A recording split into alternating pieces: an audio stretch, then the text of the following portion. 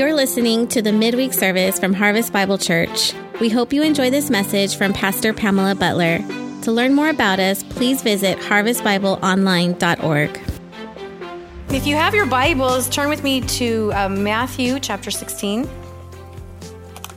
Matthew chapter 16. And we're going to do a lot of scriptures tonight, so I'm trying to mark my places so I can go a little faster. Matthew chapter 16.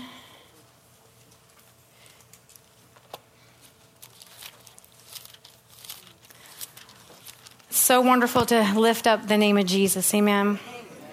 You know, it's an honor to be a servant of God and to know that there is power in His name.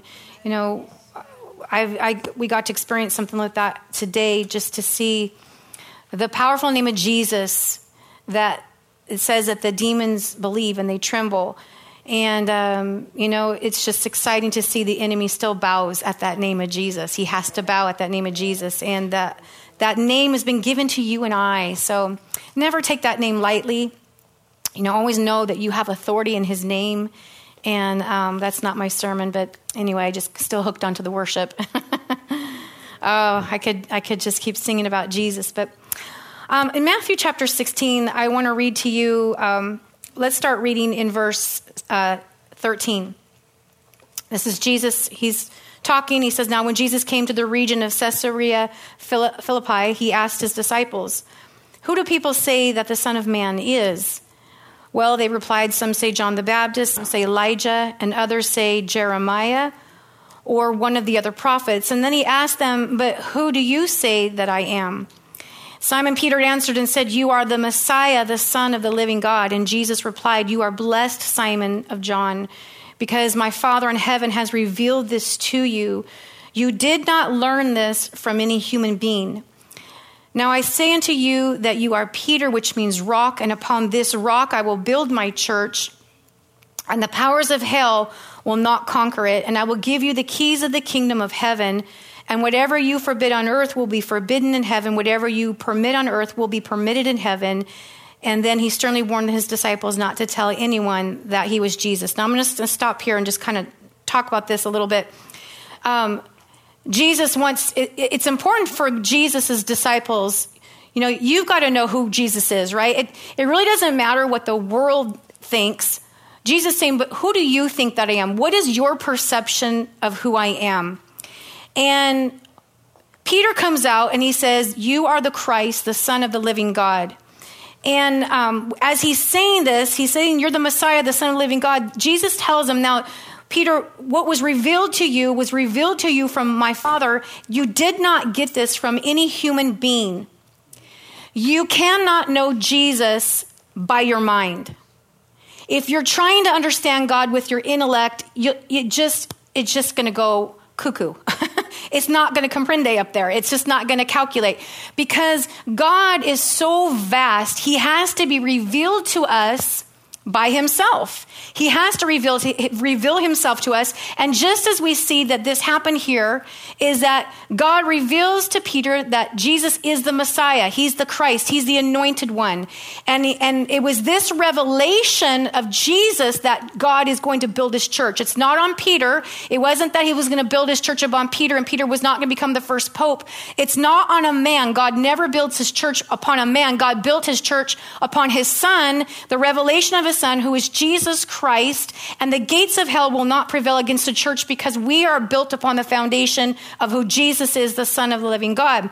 Now, what I want you to keep hearing as we go through this message is that there is our perspective and there's God's perspective. There is our ways of knowing things and there's God's ways of knowing things. And the two are completely different. And so we need God to reveal Himself to us, and we need Him to reveal spiritual things, especially in the times that we're living in, because we cannot look at the things of this world with our natural eyes. If we do, we're going to miss it. But let's go on. Let's keep reading. Now, in verse 21, from then on, Jesus began to tell His disciples plainly that it was necessary for Him to go to Jerusalem and that He would suffer many terrible things at the hands of the elders, the leading priests, and the teachers of the religious law. He told him that he would be killed, but on the third day, he would be raised from the dead. Now, right here, Jesus is already telling them what's going to happen. And if you think in the future for them, after, Jesus is being crucified and he's put into the grave, they're hiding away. They're not even remembering what Jesus had told them, that he said, look, I'm going to be killed. On the third day, I'm going to raise up. This was a spiritual concept that Jesus was telling them, but they were not listening. They didn't have the capacity to hear what he was saying spiritually. They're listening naturally, and they're probably thinking, well, look what Peter said. Then Peter took Jesus aside. Now, this is the same Peter that just a few minutes ago is anointed and says, you are the Christ, the Son of the living God. And Jesus saying, good job, Peter. Flesh and blood's not revealed this to you, but my Father in heaven. And then right here, Peter takes Jesus aside. He begins to reprimand Jesus. Can you even fathom that Peter is now reprimanding Jesus, and he says to him, heaven forbid, Lord, this will never happen to you. And what does Jesus say? Jesus turns to Peter and he says, get away from me, Satan. 1 minute it's like I'm prophesying, I am the anointed one. And the next minute, now I'm Satan. Now I'm saying the things of the devil. And Jesus gives us a clue. He says this. He says, you are a dangerous trap to me, for you are seeing things merely from a human point of view and not from God's. Now, the thing that I want you to see is that Jesus rebukes who? Right here. Who is he rebuking? Satan. Jesus is rebuking Satan, and he says, you are a dangerous trap to me, for you are seeing things merely through a human point of view and not from God's. The thing that I want you to see and understand is the trap is that when I see things through my human perspective, when I see things through my human point of view and not God's point of view, it's literally from Satan himself. And it becomes a trap to me. And that's why it's so important that we understand in the days that we're living in to not see things according to what my eyes can see or even what my natural ears can hear, because how many know that the media, everything that we're hearing, all the voices, the things that we're seeing transpire, you can see them through one perspective, you can hear what they're saying, but that perspective is going to be taunted by Satan himself. And he wants to make it a human point of view. And man, if we're not living in an hour where the human point of view matters more than anything, but the human point of view is not greater than the point of view that Jesus has, that God has. His exalts everything that I feel. His point is exalted above everything that I think, everything that I feel, everything that I believe. It's what God believes to be true. What God says is the point of view that matters, not mine. And you see, Satan would love to bring us into this fight, into the things of the world and talk about my human point of view. Well, Jesus says it's a dangerous trap. It's a trap because it gets your eyes on seeing things naturally, and the God of this world is Satan. And so we don't live according to this flesh. Now, I'm speaking to you, believing that you're all believers in this house tonight. And so, it says, let me read in Isaiah 55. Ooh, did I just get really loud, or is it just me? Isaiah 55. Look what God says. Isaiah 55 verse 8 says, this is God speaking. He says, my thoughts are nothing like your thoughts, says the Lord. And my ways are far beyond anything you could imagine. For just as the heavens are higher than the earth, so are my ways higher than your ways, and my thoughts than your thoughts. Could it just be that God has a bigger plan than what we think? Isn't that exciting? I love, this is probably one of my most favorite passages, is because, my thoughts can only get to a certain level. And then, in some things that I'm watching happening across this world, my mind is just going, God, I just don't even know what to think. And I love it because God says, well, my thoughts are nothing like your thoughts. And my ways are nothing like your ways. My thoughts and my ways are higher. And so right there, I want you, we got to begin to differentiate between that there's God's ways, God's thoughts, God's point of view. There's my ways, my thoughts, and my human point of view. But this is never where I live. This, as a Christian, this is not where I base my life. I have to base my life on the supernatural and what God's word says, because when I begin to see that God can do, and I said this Sunday repetitively, God can do exceedingly, say it with me, exceedingly, abundantly, above all that I could ever ask or think. That is who my God is. And so I can't ever limit him to just my perception, to what I believe, to what I've been told or what I heard, because, he's the one, he's the creator. He's outside of time. He's outside of creation. And, I remember, hearing a story one time about a guy who broke down on the side of the road. And you've probably heard this story too. This man's broke down on the side of the road, and, he puts up the, what's that called? The hood. Thank you. Thank you. He pops the hood. Hey, he pops that hood. He looks in there, and boy, it's a mess. There's a bunch of junk in there. That's what I think. Anyway, he's looking in that hood, and he's scratching his head, and he's like, he's trying different things to fix it, and he just cannot figure it out. All along, somebody pulls up and drives up and says, "Hey, what's going on?" He goes, "I don't know. My car's broke down. I don't know what's going on with this." And he goes, "Okay, well, let me take a look." He goes, "Go back and get in your car and I'll fix this for you." And he, fixes something. He says, "Okay, crank it, start it." Vroom, vroom, vroom, vroom, vroom. And the guy goes, "Wow, how did you know how to fix that?" He says, "Well, my name's Henry Ford. I made this thing." I love that.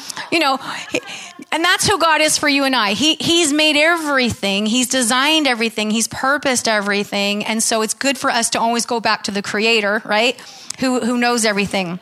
Now, turn with me to John chapter 6. And now that's kind of the foundation I want to lay. And then I want to show you something that the Holy Spirit wants us to see tonight about his perception and our perception. In John chapter 6 is the story of Jesus, and there's 5,000 people. So I'm going to start reading with verse 1. It said that after this, Jesus crossed over to the far side of the Sea of Galilee, also known as the Sea of Tiberias.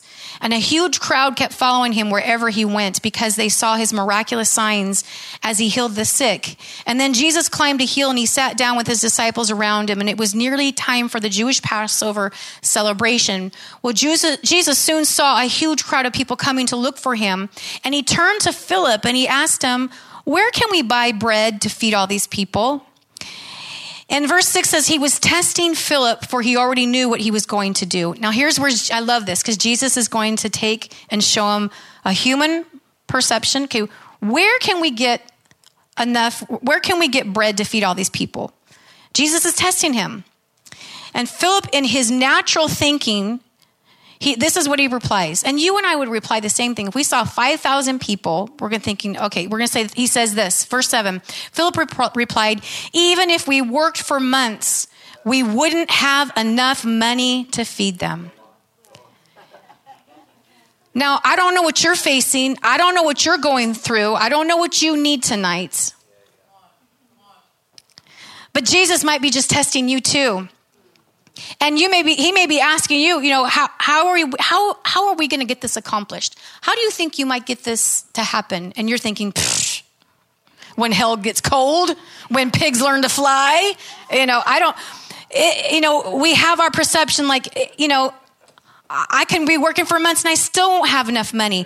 And that's God does that because God's setting him up. God wants him to see, this is how you think. This is how you see the impossibility of the situation. You see it as it's an impossible thing. And so let's go on. Verse 8. Then Andrew, Simon Peter's brother, spoke up and he said, "Well, there's a young boy here with 5 barley loaves and 2 fish. But what good is that with this huge crowd?" Now, come on. He was doing really good. Andrew actually is like, "Well, hey, there's a boy here. He has 5 loaves and 2 fish. At least he's saying there's something." But then all of a sudden he says, and read that part with me. Let's all read that. But what good is that with this huge crowd? Now, again, I ask you, what is it that you need from God? And are you saying, but what good is that, God? This that I have in my hand, but what good is that, God? Well, let's see how good that is. 5 loaves and 2 fish. What happens? Something supernatural happens. Jesus says, verse 10, tell everyone to sit down. And Jesus said, so he sat all of them down on the grassy slopes. The men alone numbered 5,000. So if there's 5,000 just men, then, if they had wives, let's bump it up to 10,000. Then if we have children, we're talking several thousand people here. Verse 11, then Jesus took the loaves. He gave thanks to God and he distributed them to the people. And afterward, he did the same with the fish. And they all ate as much as they wanted. And after everyone was, say that word with me, full, Jesus told his disciples, now gather the what? Leftovers, so that nothing is wasted. And so they picked up the pieces and filled 12 baskets with scraps left by the people who had eaten them from 5 barley loaves. But what is that? What good is that to this? I mean, look what happened. God took, and that's what God, Jesus was trying to get them to see. You're seeing things through the natural. You're seeing an impossibility. You're seeing the smallness of the situation. You're seeing your bank account is small. You're seeing your job has little potential. You're seeing whatever it is that you're seeing in your hand. God, this isn't much that I have. What good is this?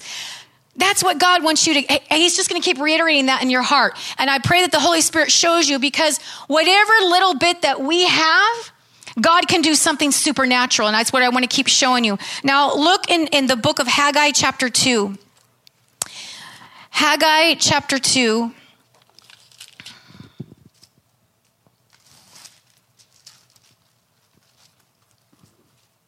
And Haggai is in the back of the Old Testament. So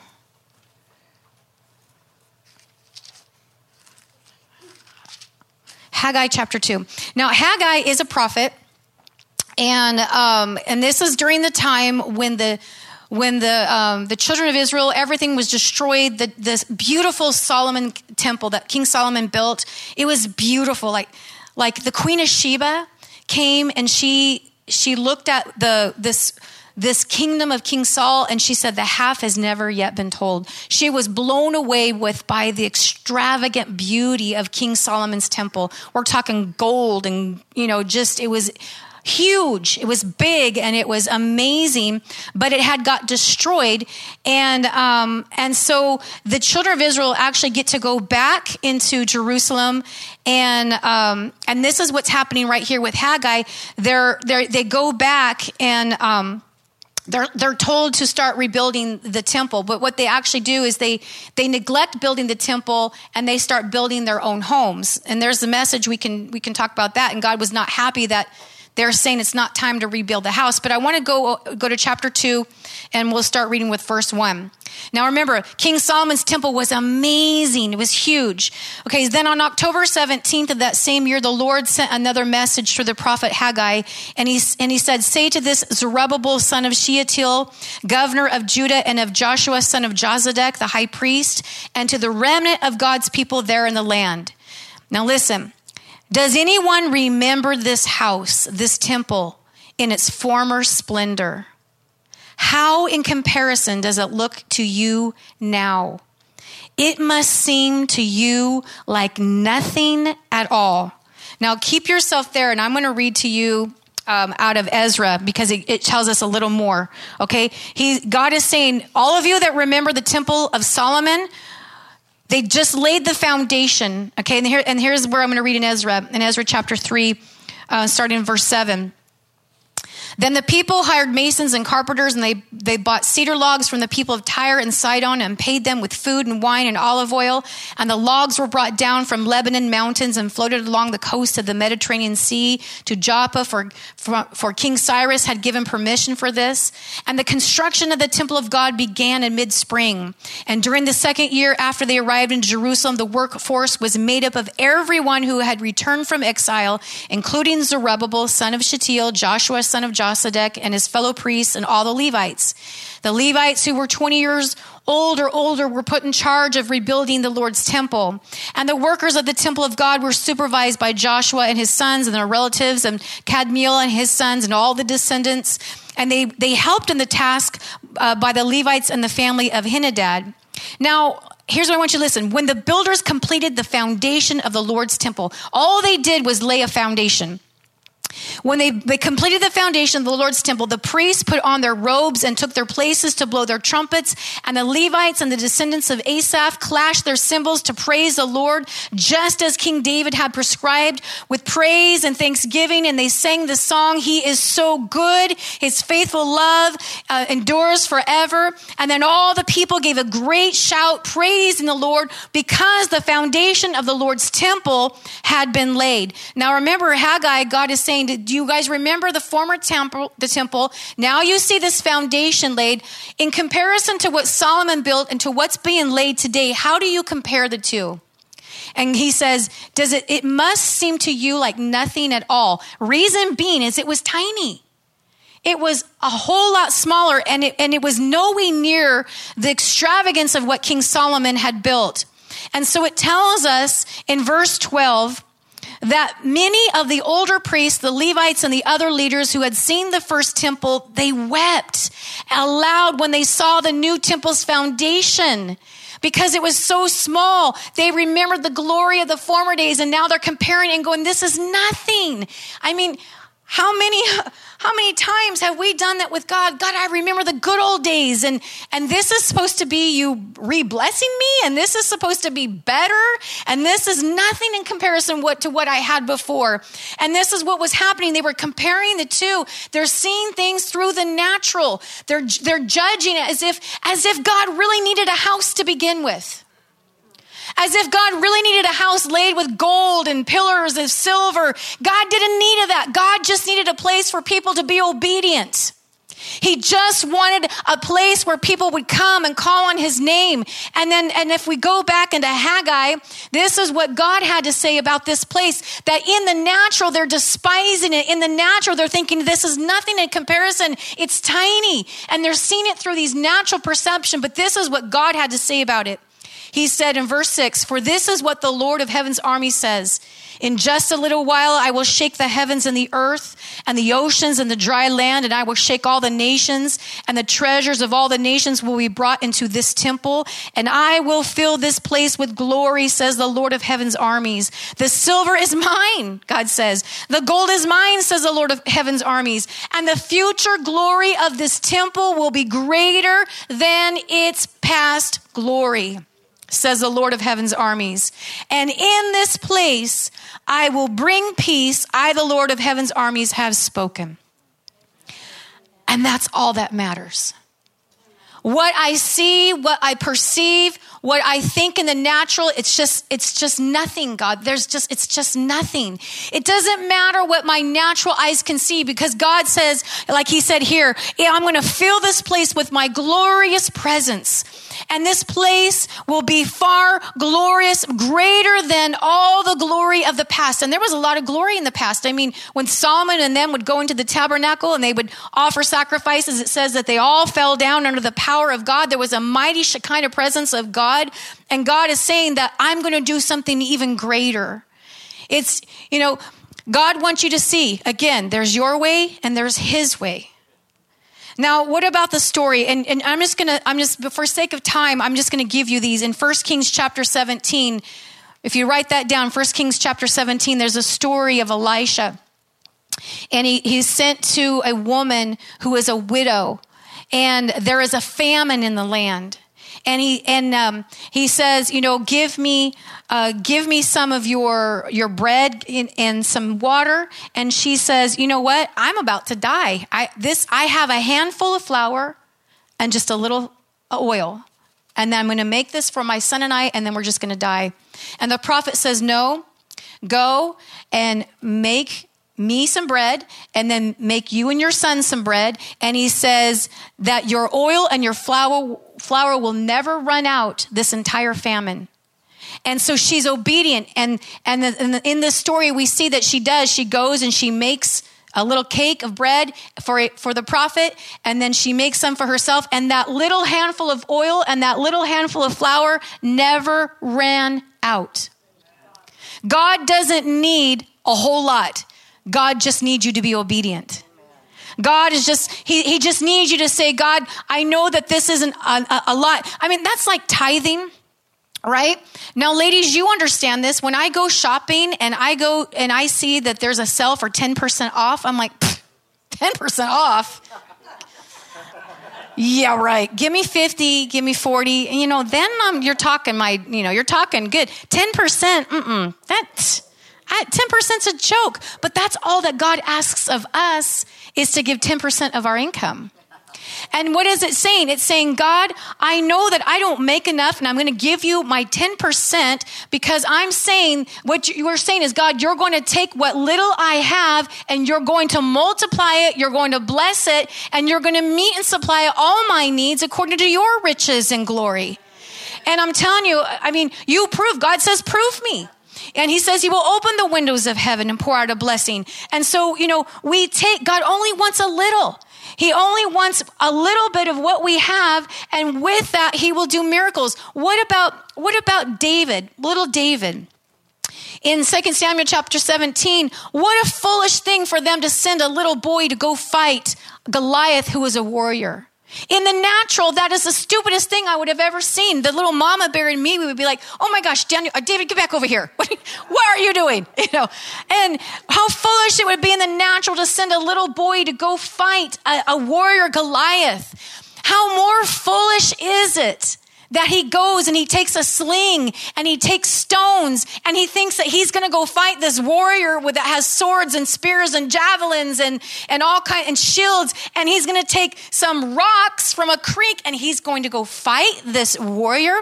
How foolish in the natural is that? But how many know that's exactly the setup that God wanted? And it says that David, when he went and he fought against Goliath, that he swung that and he said, you come against me with a sword and a spear, but I come against you in the name of the Lord of the heavens armies whom you have defied. And this day, God is going to give you into my hands. And he begins to prophesy his defeat. And we know that as David, he's running and he throws that rock and it lands. He's fully armored. How foolish is it to think that he could actually hit, a rock against a fully armored man, but God got in it. Come on. God got in that rock. God got behind that rock and he moved it and bam, it hits him right in his one vulnerable spot and knocks him down. I don't know what you're facing. I don't know if it's financial. I don't know if it's, maybe it's in the court system. I don't know if it's in your health. I don't know what it is the odds are all lined against you. If you would give God your little, if you would give God and say, God, I'm not going to judge things by my natural eyes. I'm not going to let myself be the judge, but God, I'm going to trust you that you're able to do exceedingly abundantly above all that I could ever ask or ever think.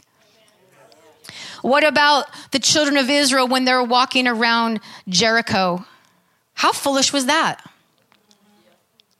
What if you and I went to Washington, D.C., God told us, Harvest Bible Church, I want you to go to Washington, D.C., and I want you to march around Washington, D.C., around the White House for 7 days.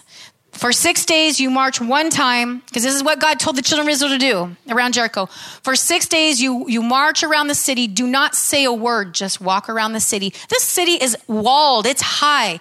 And the people are looking down their walls, and there goes the Israelites walking around, not saying a word. And the next day comes. They're just walking around the city. These guys are crazy. The third day, oh my gosh. They probably were, now lined up on the walls just wanting to look down and watch these Israelites. What are they doing? They're just walking. Day number 4, they're walking. Day number 5, they're walking. Day number 6, they're walking. I mean, by this time, the Jericho people are thinking, wow, their God is, he's cuckoo. But on that seventh day, God said, this time I want you to walk around Jericho 7 times. And on that 7th time, give a shout. And what happened? They did that 7 times. They're walking. And they're probably really looking going, wow, well, at least they're walking more than 1 time this time. But on that 7th, they gave out a shout. And all of a sudden, the ground began to shake. And the walls began to, get swallowed into the ground. In the eyes of the natural, it was foolishness. But in the hands of God, God can do supernatural miracles. He's not limited to my little perception. Amen. What about in 2 Chronicles?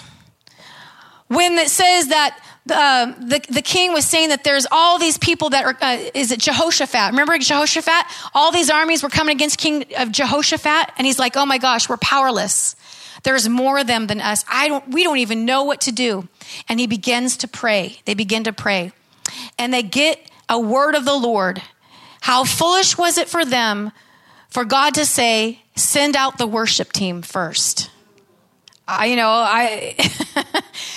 that worship team out ahead of the warriors and let them begin to lift up the name of the Lord. And that's exactly what happened. They obeyed. They sent the worshipers ahead of the warriors. And as they began to worship and cry out to God, come on, this is foolishness in the eyes of the enemy. But God began to fight their battle for them.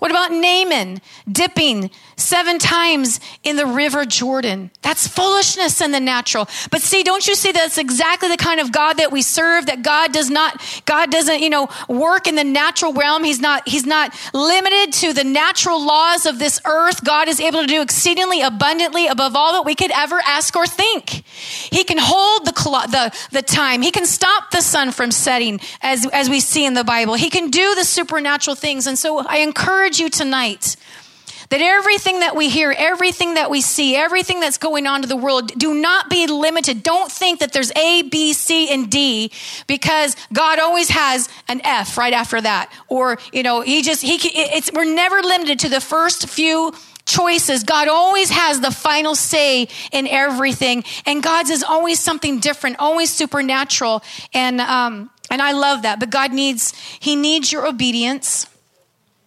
He needs you to trust him because, he always needs someone. He needs someone to step out in faith. It took David to step out.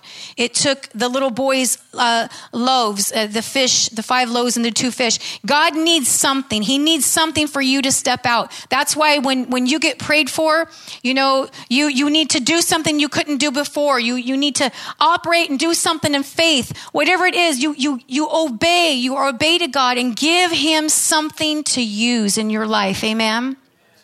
Am I speaking to anybody tonight?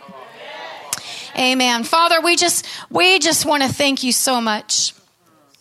We thank you that you're never limited by what we see, what we know. God, I don't want to live my life according to my stupid human point of view because it's skewed. It can be warped. It can be biased. It can be just wrong. God, I pray that tonight that, Lord, all of us would just learn to tap into heaven's point of view.